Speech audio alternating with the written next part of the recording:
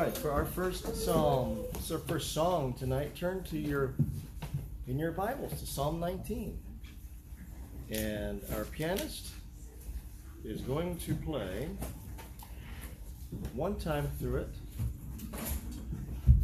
It's Psalm 19, verse 14. Psalm 19, 14. We think she's going to play through it. Okay.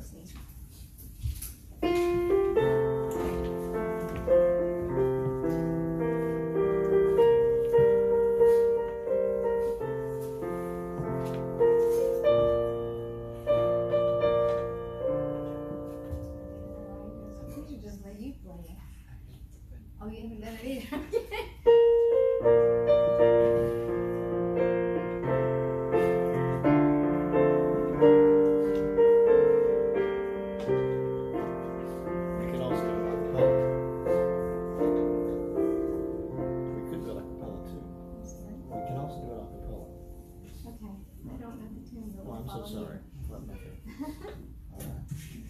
Let the words of my mouth and the meditation of my heart be acceptable in thy sight, O Lord, my strength and my Redeemer.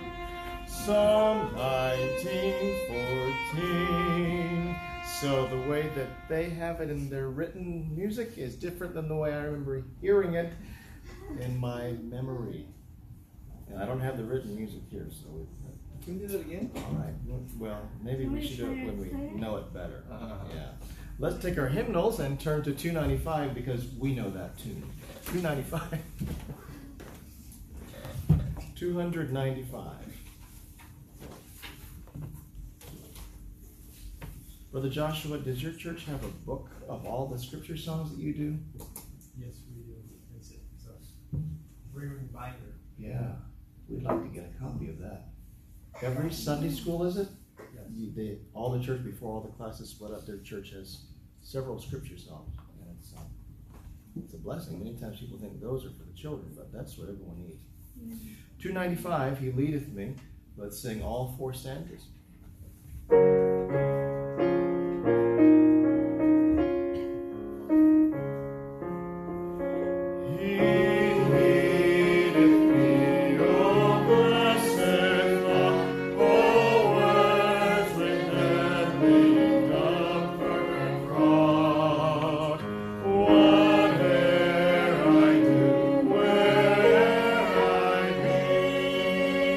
Still 'tis God's hand that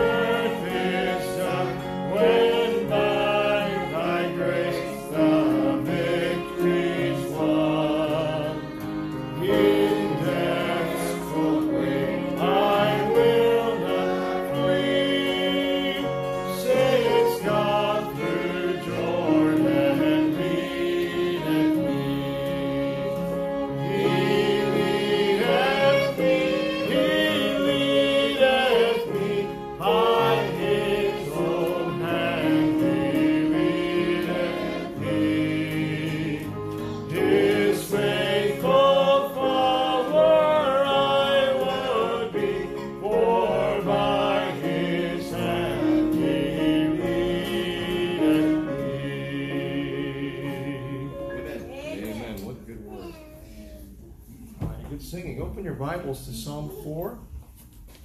Psalm 4, every opportunity, and I get to preach for you is a privilege to me. So thank you for that. Psalm number 4. If there's a title for this message, it will be simply this: Hear me when I call. Hear me when I call. Psalm 4. Psalm 4, the Psalm of David.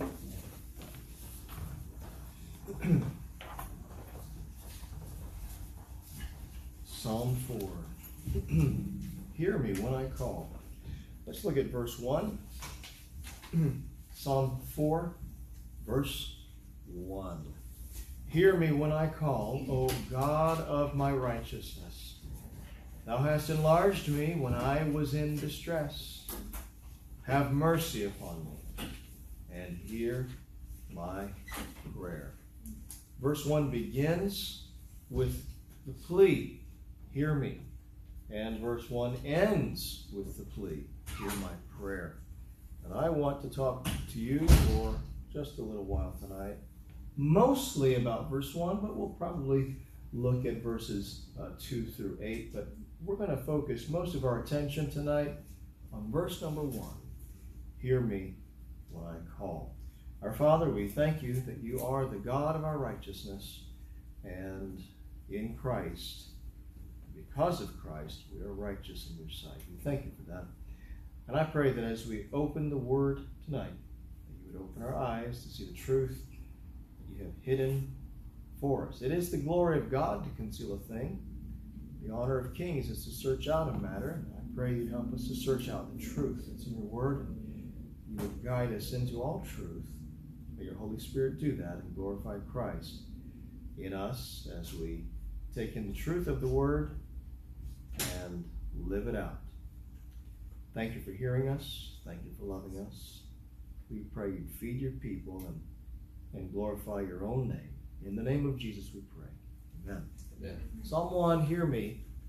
Psalm 4, verse 1, hear me when I call. I want to ask you, why could David expect God to hear him?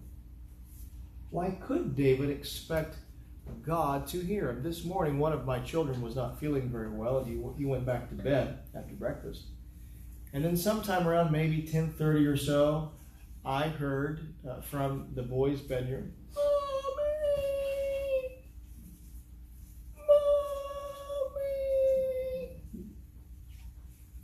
Mommy!" And none of the neighbor ladies came running. Because that's not the voice of their child. Right. David said, hear me when I call, O God of my righteousness. Why could David expect God to hear him? And here's why. Because of the relationship that David describes that he has with God. He says, hear me when I call, O God of my righteousness. If you read the book of Romans carefully, you'll figure out that the problem that we have is that we're not righteous in God's sight. But then there's another problem added to that. On top of that, another layer of problem.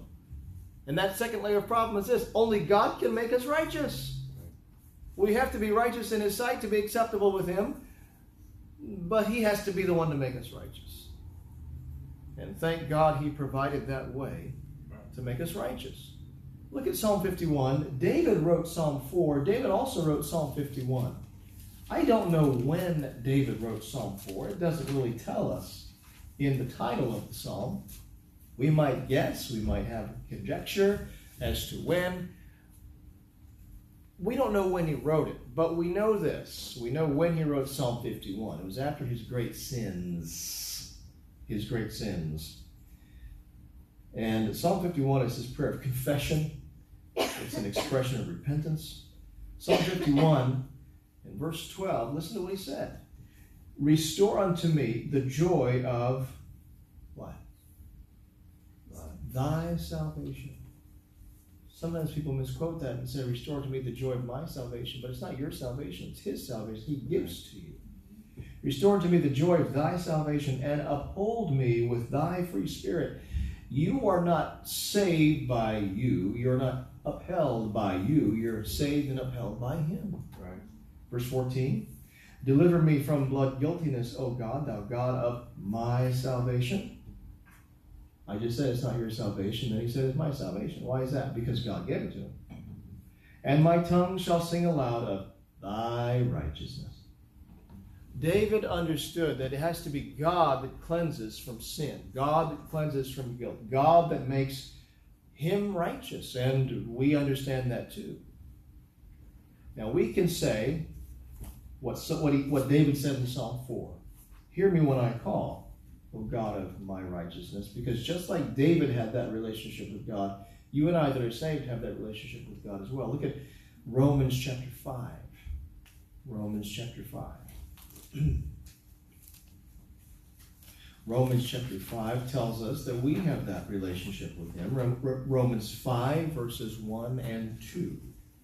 Therefore, being justified by faith, we have peace with God through our good works.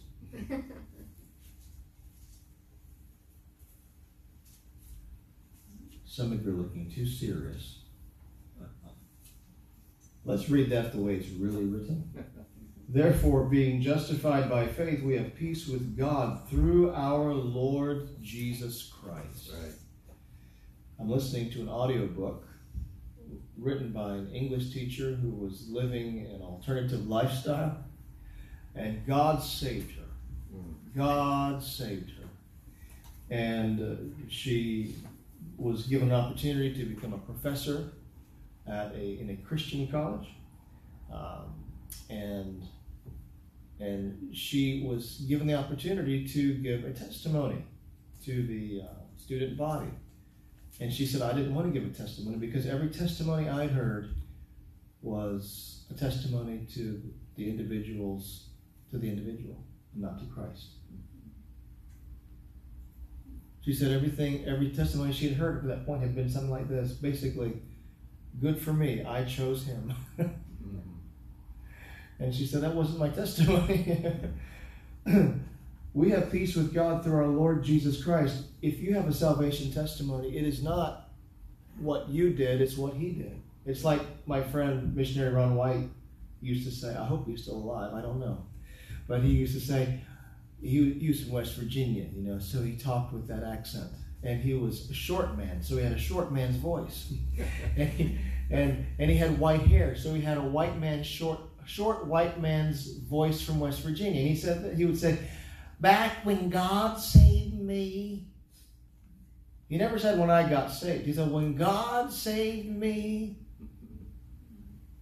It's a good lesson. Yeah. When God saved me. That's proper biblical terminology. God saved me. Therefore, being justified by faith, we have peace with God through our Lord Jesus Christ. Watch this in verse 2.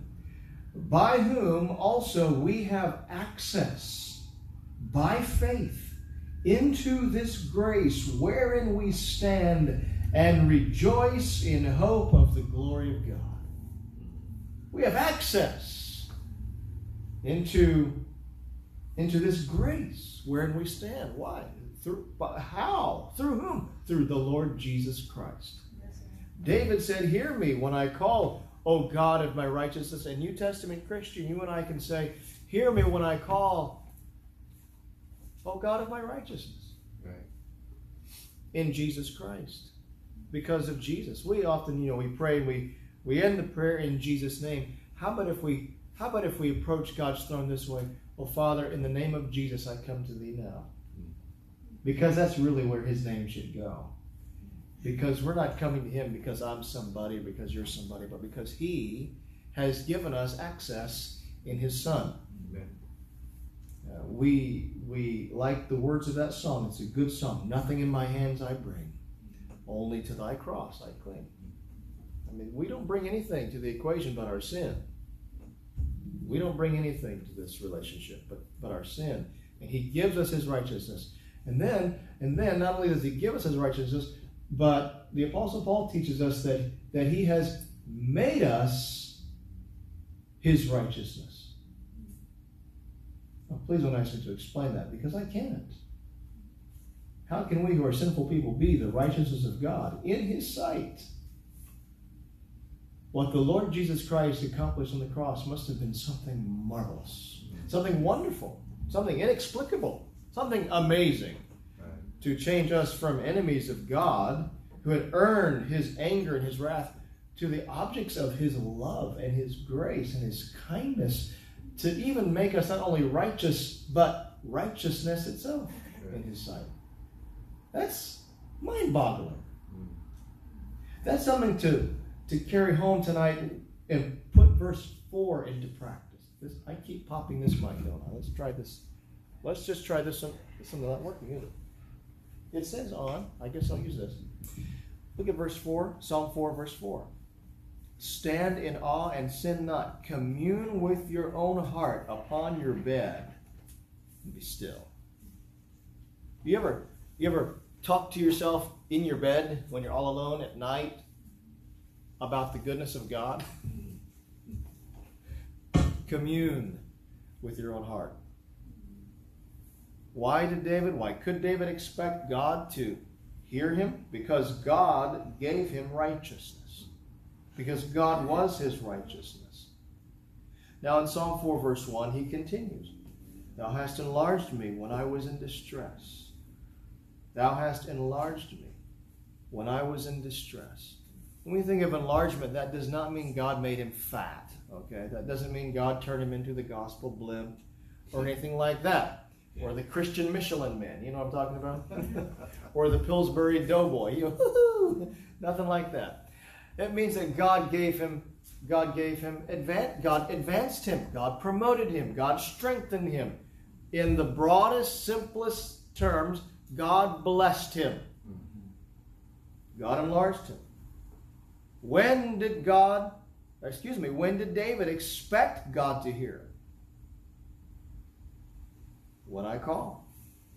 When I call. Hear me when I call, O God of my righteousness. Now that might seem very obvious, but think about this. If David had not called upon God, could he hope for God to answer him? My little boy was calling from the bedroom this morning. Mommy! I'm exaggerating the pitch a little bit, but it was a high call, calling from mommy, and that's about the only pitch I can make right now for some reason for that call. Would mommy have come to his bedroom if he had not called? Do you see where I'm headed with this? When did David expect God to hear him? When he called upon God. Right. Because if he hadn't called upon God, he couldn't expect God to answer him. That's right. Are you thinking what I'm thinking? I really feel like doing like Pastor Flowers right now. Hello? I told Chris the other night, I need to get reading glasses just so I can do that. Hello?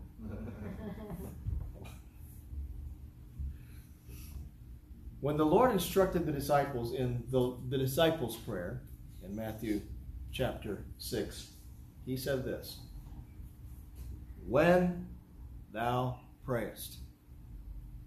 And he said, when ye pray. He did not say, if you pray. He said, when you pray. Right. Is there a difference there? There's a difference. The Lord didn't say, if you feel like it sometime, maybe you could pray. If you're a child of God, God expects you to do something regularly, and that is to call upon Him. Right. Call upon Him regularly. Regularly. I admit I've let it irritate me a little bit, but I've realized it's not something to be irritated, but to give thanks for, to rejoice in, to glory in. If I go out of the house for more than 20 minutes in my car, when I come back, usually if I'm gone for a few hours, and I pull the car back in, I look in the mirror to make sure no one's, there in the driveway to see it, make sure I'm driving straight, backing it in, put it in park, put down the parking brake, turn off the ignition. I look in the mirror. I'm looking for something. I'm expecting something to happen. I'm expecting someone to peek through the curtain on the front door, someone down here down low like this, and their eyes light up, I'm expecting to see the door open, and expecting to see someone under 4 feet tall run out the door, down the steps, and out to the driver's side and wait by the driver's side door. And as soon as I open the door, to jump in and say, "Daddy, Daddy!" Now you can see why that could be a little bit irritating every time. But I've decided not to let it irritate me. It's not something to be irritated. It's something to be rejoicing in, that someone wants to see me.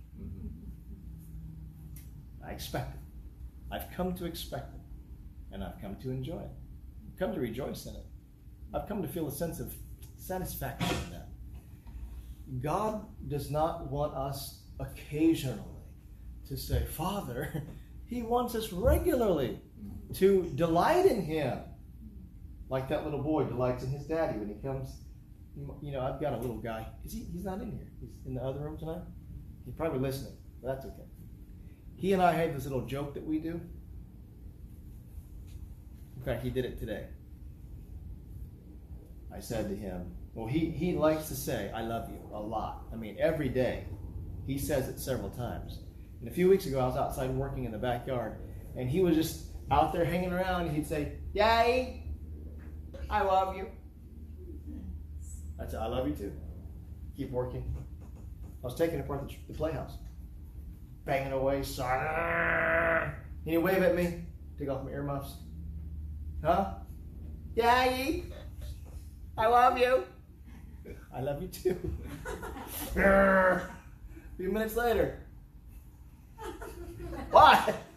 Hey, I love you too." "I love you." But that's not the joke. He means that. Yeah. And I mean it back. But here's the joke. Sometimes, at night usually, I'll hold his little face, I'll say, "You know what?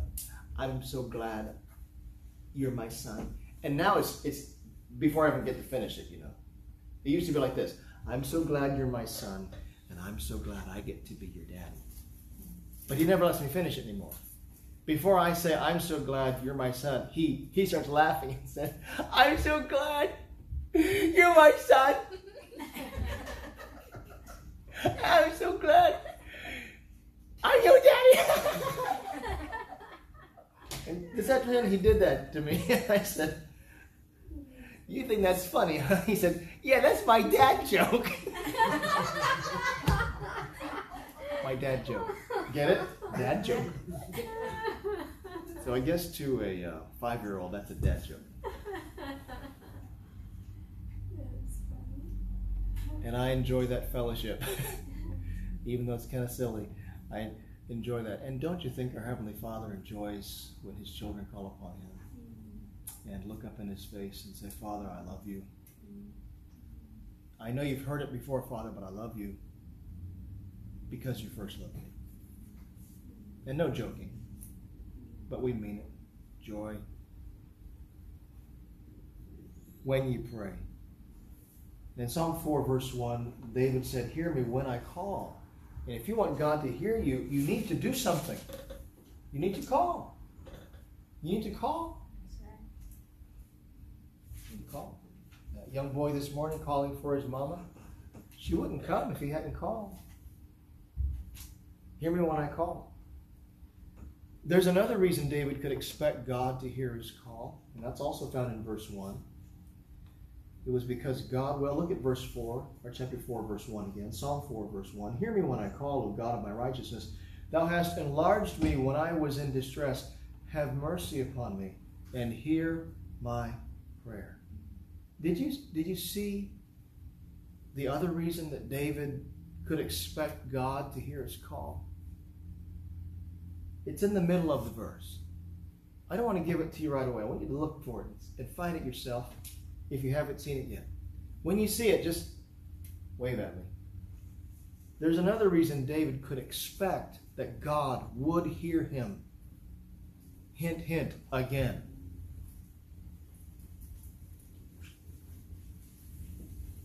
Yes?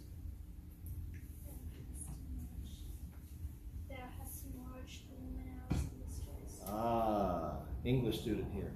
"Thou hast enlarged me." when I was in distress. God had heard David before.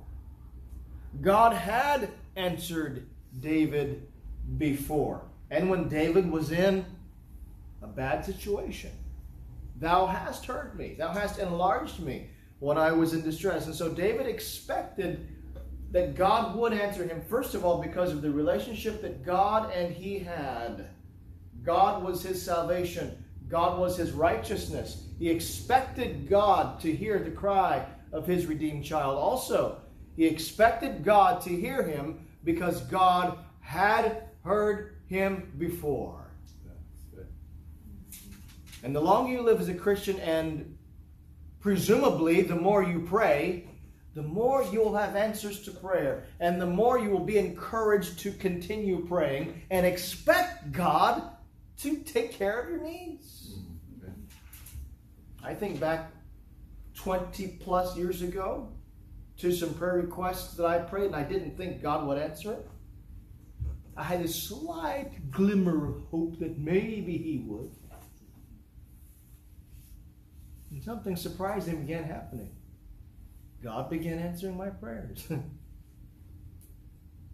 And I look at some of those things, I think those were actually not so big requests. And then I faced bigger situations and bigger requests. And, would God? It's not so much can God anymore. I don't think I worry about can God anymore. But would God take? Is this really important to God? I don't know. But he did it before. Right. Do it again. There are two reasons to trust that God can and will hear our call to him. And the first reason is who God is to us. He's the God of our righteousness. He's made us righteous in his sight through Jesus Christ, Romans 5. And we can expect him to answer and hear us because of what he has done for us. What he has done for us. And you can put the emphasis wherever you want in that sentence. What he has done for us, what he has done for us. And that reminds me to say that you have in that passage, in that thought there, the idea that there is scriptural truth that is unchanging, and then there is your personal experience as a Christian. You don't trust this one unless it lines up with this one. But when these two line up, oh, what a combination to strengthen your faith in God. Look at Psalm 13 for an example of that. Psalm 13, verses 5 and 6. Psalm 13, verses 5 and 6. But I have trusted in thy mercy. Now pause. David also wrote this psalm. It's evident as you read the Psalms that David wrote that he loved the law of God. He loved the first 5 books that he had. Genesis. How many of you kids know the first 5 books of the Old Testament? What are they called? Very good. Someone said Genesis, Exodus, Leviticus. Not this one though. Genesis, Exodus, Leviticus, Numbers, Deuteronomy. That's what David had. And he loved it. He loved it. And he lived by it. And he knew from what God had said about himself that he is the merciful God. Didn't God describe himself that way to Moses in the burning bush? The Lord God, merciful and gracious.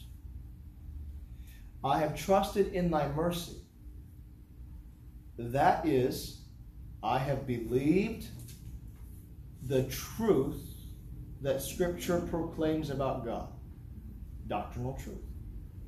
I have trusted in thy mercy. My heart shall rejoice in thy salvation. Again, basing on doctrinal truth. Now, verse 6. I will sing unto the Lord because he hath dealt bountifully.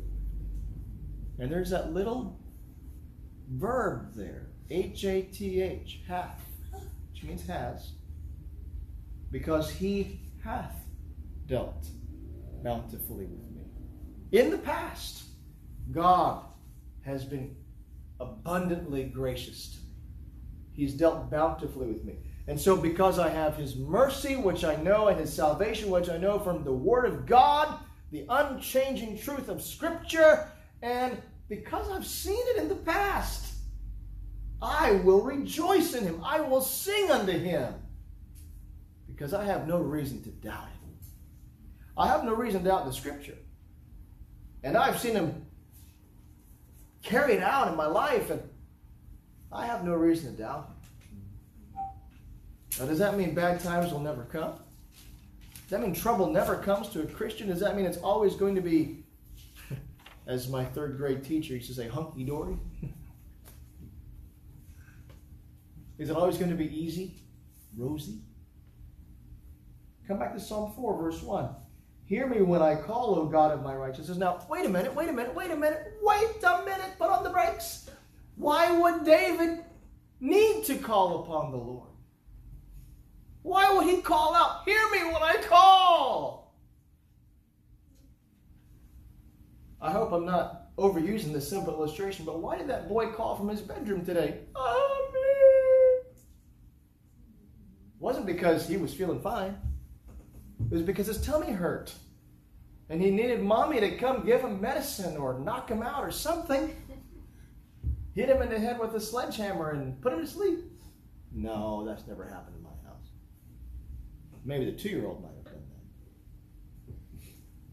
Why did David even need to call upon the Lord? Here's why. There's a clue in verse number 1.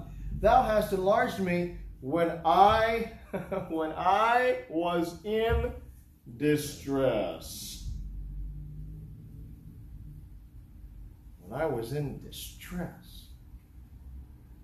Did I mention to you that last week, when I preached last week, that I began listening to an audiobook by a very famous so-called pastor in Houston, Texas, whose first name is Joel? I began listening to his most famous book. I thought, I've been preaching against his book for years. I need to listen to it or read it. I mean, I've read enough of it, snippets here and there, and I've heard enough of him preaching to know what the man believes, but I like to listen to the book. I got through 15 minutes of it and had to stop. I could not stomach it. Right. When I tried to read the Quran, I thought, the Quran doesn't have the same spirit as the Bible. Right. I read portions of the Book of Mormon. It doesn't have the same spirit as the spirit of the Bible. I listened to Joel, that guy, and I realized he doesn't have the same spirit as the spirit in the Bible. Amen. There's no distress in that man's life. Yeah. His biggest problem was, I didn't think we could buy the house that Victoria thought we could buy, but she believed it, and so I just decided to keep my mouth shut and let her speak her faith.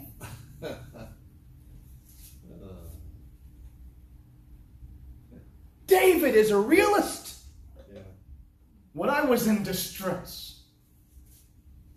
When I think of distress, I think of times like when I was driving Kristen to the hospital. She was giving birth to Timothy. Timothy was breech. She was backwards. Right side up, technically, because you're supposed to be born upside down, head first into the world. Well, he was just going to back his way up. And so it was taking a while. We're trying to get the guy to turn around. He would not turn around. He was stubborn, and he would not turn around, and couldn't help that. No reflection on his personality or character now whatsoever. That's just the way he was. But it was time, and we were rushing to the hospital in Jacksonville, Florida, in my mother-in-law's SUV, and Kristen was in the back seat, I think on the floorboard. I don't know. I was blasted through the red lights. It was raining. It was dark, and she was back there saying, I can't make it. So what's that mean? What's that mean? It took me years to figure out what she meant. I'm in distress. She was in distress. I was too. Pastor Adrian Rogers used to say, did you know that childbirth is very traumatic for a father? Distress is just part of living. Because we live in a sin-filled world. And David was a realist. And David faced some distress. He had a king hunting him down for years of his life. Had an army after him. Imagine that. One man and a whole army chasing him down for years. Don't you think that would get to you? Take off the D-I-S or the D-I at that word, you have stress. Don't you think David felt some stress? Yeah, right. His back was probably all out of whack, because stress, chiropractors always tell me, they feel my back. Are you stressed? Yeah. Are you stressed? I say, no, I'm not stressed. Oh, yeah, I can feel the stress right there. Magic fingers. They can feel the stress. I can feel the stress right there. Okay, hold still. It's like Ernest Angley. Ernest Angley on TV. Healed. Stress. Distress. David felt distress most of his life. And he said that's when God heard him. That's when God enlarged him. And that's why he called upon the Lord. Why do you call upon the Lord? Now, there are two extremes to this. One extreme is that we only call upon God when we're in distress. That we wait until the really bad times or the really big problems come, and that's when we finally hit our knees and we say, oh, Lord, help me. The other extreme is that we make fun of calling upon God in distress.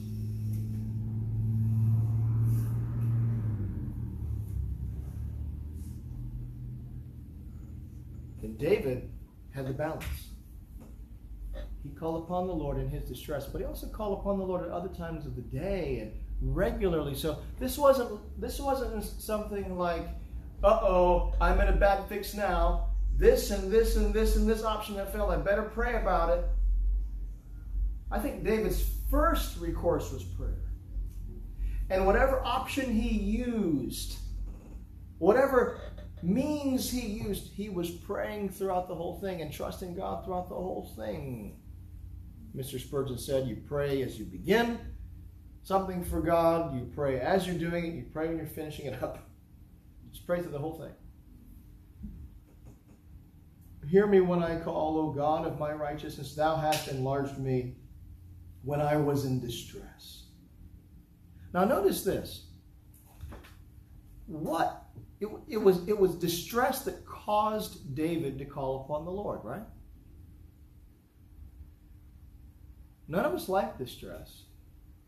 None of us like it when our wife is in the back seat giving birth and saying, I can't make it. None of us like it when the children have whooping cough. None of us like it when the baby has chicken pox. None of us like it when whatever, you fill it in. Fill it in. None of us like it when those distressing times come. But it was distress that was God's chosen tool to push David to pray, to move him to prayer. And distress can be God's chosen tool to reveal our own helplessness to us and our weakness and our dependence on him to us. Right. And without the distress, we might never see it.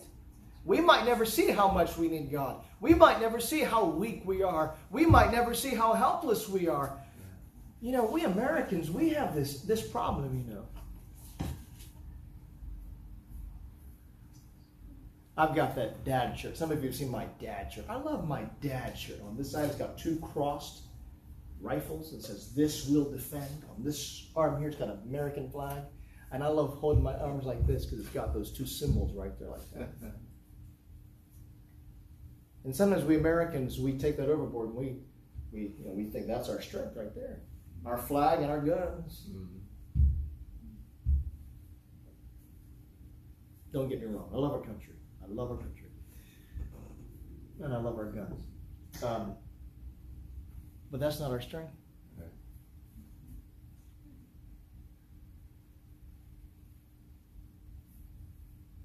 I know a very physically impressive man who recently was in an accident. 5 minutes before the accident, if he walked into a room, everybody pay attention. Just because of his bulk. And don't get me wrong, I'm not mocking him at all. I'm not making fun of him at all. I feel sorry for him. He was in an accident. He was messed up in the accident. He can't even walk into a room now. No one looks at him and says, "Whoo." You look at him now and you say, "Oh man, you okay?" I mean, that's not even the question. Are you okay? I mean, what do you say? I don't know. Just praying for you. Just like that. God can let things happen. God can cause things to happen. God can bring things to us. God can bring distress to us to cause us to look up and say, "Okay, I'm weak." Right. Right. And it's not until we realize and recognize our weakness that God can begin to use us and mold us and make us what He wants us to be. It may be tough to believe, but distressing situations, meaning when we feel that all hope is lost, when we're hanging at the end of our rope, when there's no light at the end of the tunnel, what other idioms can I use? We might not like it, but those times of distress might be the best thing that we could go through. Yeah, that's right. For God to work in us, to cause us to look up to Him and say, "Hear me when I call. Hear me when I call." Distress leads us to cry out to God for mercy. Psalm 4 verse 1 again, "Thou hast enlarged me when I was in distress. Have mercy upon me and hear my prayer." Have mercy upon me.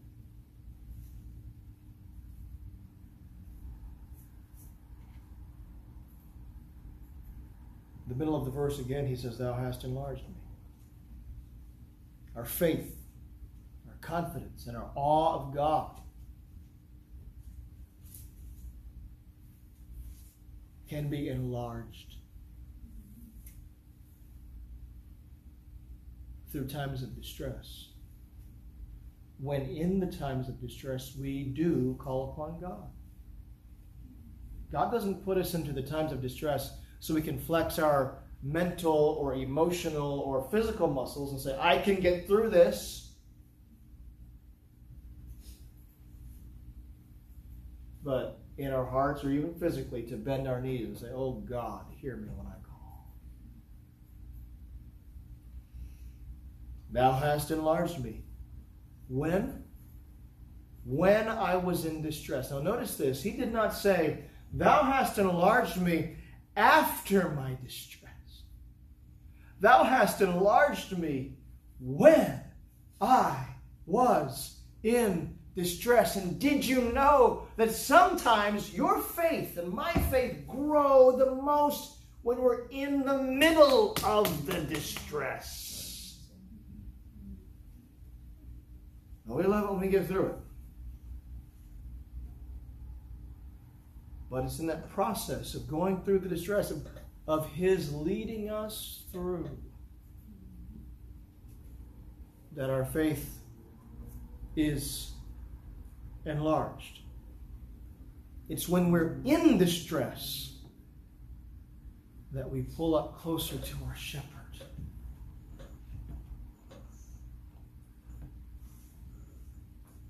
That's when we realize that we need Him. None of us like the distress. But when the distress comes, the first reaction naturally is what? No, why me? No. My kids have heard me say that. No. And it's usually something like, a lemon rotting in the fruit corner for weeks, and it's been buried by other fruit, and I go, "Oh, no, why? Oh, money is being wasted. And I don't like mold." And that's this small, little, tiny thing that means nothing to anybody but me when I see it. No. But there's big things that come. There's big things coming. We can say, no, no, no, why? No, no, no, no. Why now? Why me? No, no, no. The more you walk with God, the more you find out that when those times come, the response is not to say, why me or why? No, no, no. But to say, okay, I need you, Lord. Draw nigh to God. And He will draw nigh to you. Amen. James 4:8. That's our memory verse this year, isn't it, for church? And it's more than just a memory verse. It's true. It's not just a line of beautiful poetry to memorize. It's truth. Get up close to God and He'll come close to you. We draw nigh to God, and an amazing thing happens, and He draws nigh to us. Psalm 4, verse 1. Hear me when I call, O God of my righteousness. That is the child of God drawing nigh to Him. Thou hast enlarged me when I was in distress. That is God drawing nigh to His child. In verse 2, David talks to some people that are detracting from his faith. O ye sons of men, how long will ye turn my glory into shame? How long will ye love vanity and seek after leasing? The word leasing means lying. How long will you seek after lying, after deceit? There are people that don't understand our faith, and they want to criticize and take every opportunity they can to mock. Verse 3, but know that the Lord hath set apart him that is godly for himself. The Lord will hear when I call unto him. Verse 1, hear me when I call. Verse 3, the Lord will hear. The Lord will hear when I call unto him. Look at verse 3 again. But know that the Lord hath set apart him that is godly for himself. Listen, brothers and sisters. If you are godly, you're in Christ, you're living God's way, you're trying to walk with God, He has sanctified you. He has set you apart for Himself. Yes, for your good, but even more importantly, for His glory. But both those things always go hand in hand. Verse 4, stand in awe and sin not. Commune with your own heart upon your bed and be still. Be still. Be still. I read this passage to my family this morning and I repeated those lines 3 times. And one of my boys said, why did you say be still, be still, be still? I said, because I wanted to emphasize it to you. God wants us to be still sometimes. Just get still and listen and meditate.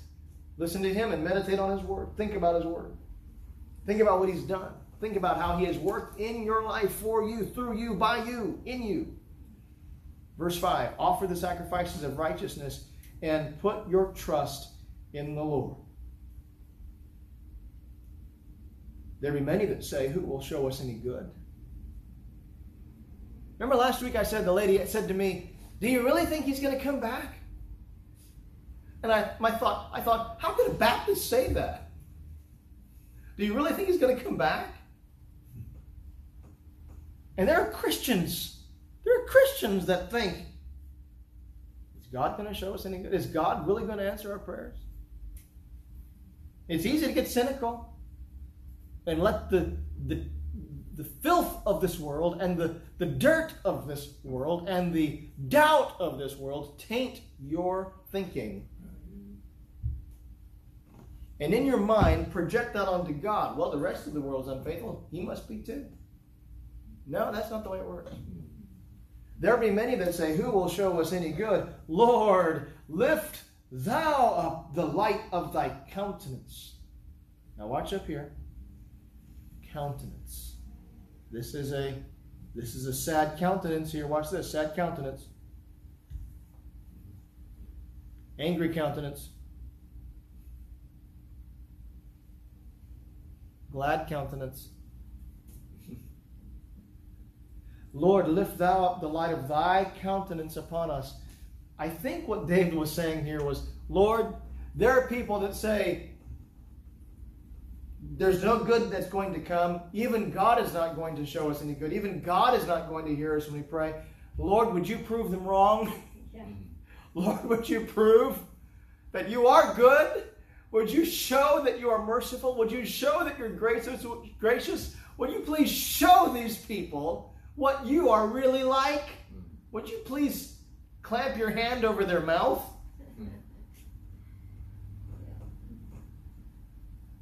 Verse 7, thou hast put gladness in my heart. In my Bible, I circled the word put.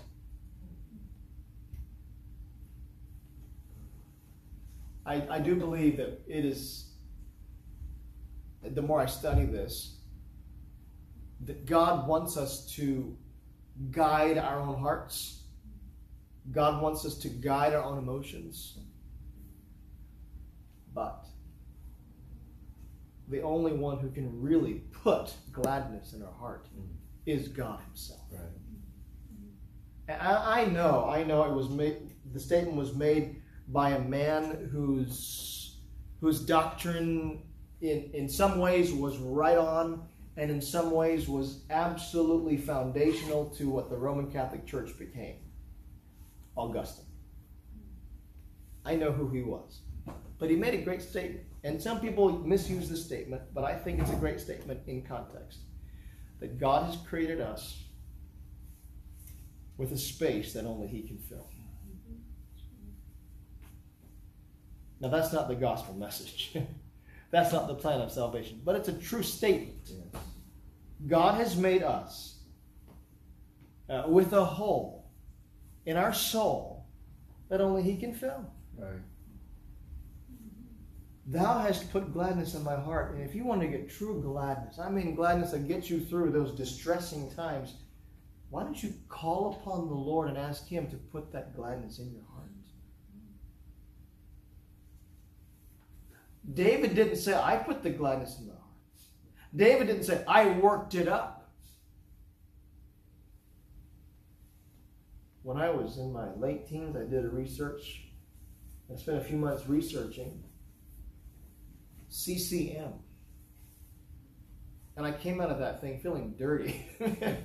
Listening to bits and pieces of CCM, listening to the lyrics. I was really looking at the lyrics, but I remember one of those CCM, they call them recording artists, which is a fancy word for a singer who records. But one of those guys got up there with the flashing strobe lights. I was watching on TV or something. And he gets up there and he says, he was about to do his thing. The song was about to begin. And he held the mic up here and he said, pump up your faith. Pump up your faith. Pump up your faith. Okay, that's wrong on about 15 levels. Pump up your faith. That's not biblical. Right. You get faith by pumping it up. What is that? A hot air balloon? What is that? Took Kristen camping a couple weeks ago. I have an air mattress. It's for a one-person air mattress, and I have to blow it up. It takes 27 puffs to get that thing blown up, I found out.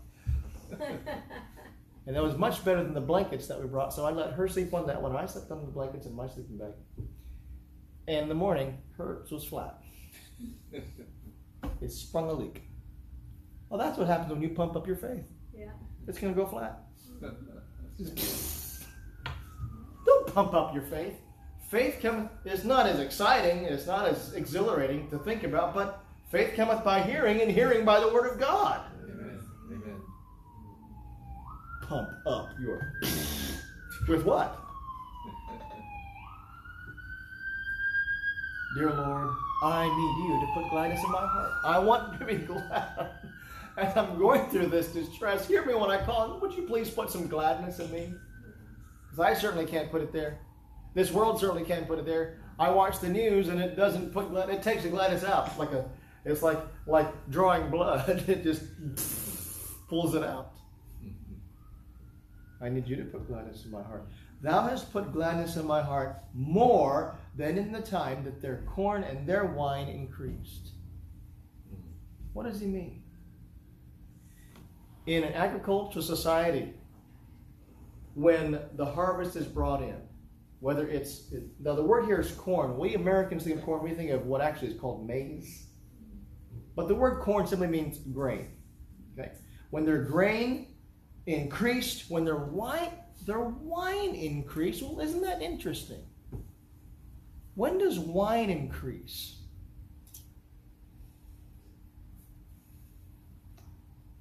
We don't have time tonight, and I didn't prepare all the scriptures for this, but there is good biblical indication that when grapes are ripe, that is called wine, and it's in the fruit. It's not fermented. What he's talking about here is when the grapes are ready to be harvested. So when the grapes are ready, when all the grain is ready to be harvested, and it's just about to pop out of the seams, and we've got to go bring it in, and we are going to feast this fall, and we're going to survive through the winter. Yay! That's something to be happy about. We don't understand that. We go to Safeway, we go to Goodwill. I hope you don't get your groceries from Goodwill. We go to Foodland, we go to Times, we go to Costco. Someone asked me a few months ago, do you like Costco? I said, oh, I depend on Costco. Can't live without Costco. Go to Walmart, get your groceries from Walmart if you need to. And everything is always in season. It's kind of a scary thought. But in this time, no refrigeration. When it comes in, you were happy if it was a good harvest. Right. And David said that the joy that God put in my heart, the gladness God put in my heart was more than in the time that their harvest came in. Who are they? The people who are saying, well, who's going to show us any good? Where is God? In other words, where is God? Does God answer prayer? Verse 8. I will both lay me down in peace and sleep. The word both is important. There are two things going on here. Watch this. I will both lay me down in peace and sleep. Kristen told me the other day, I woke up and she was up. She's always up before me. Almost always, she's up before me. Usually because a baby cries and she has to get the baby. And I usually wake up with at least one child next to me in the bed. And a few days ago, I was kind of awake, and I woke up, and there was a 3-year-old, and I said something to him, he said something to me, and I closed my eyes. And a few seconds later, I opened it, and she says, you snored. She said, I don't know how you do that. You were awake and talking, you closed your eyes, you snored, and then you open your eyes again. I said, really? Because, a guy doesn't know he's snoring. We don't know it. I've heard of people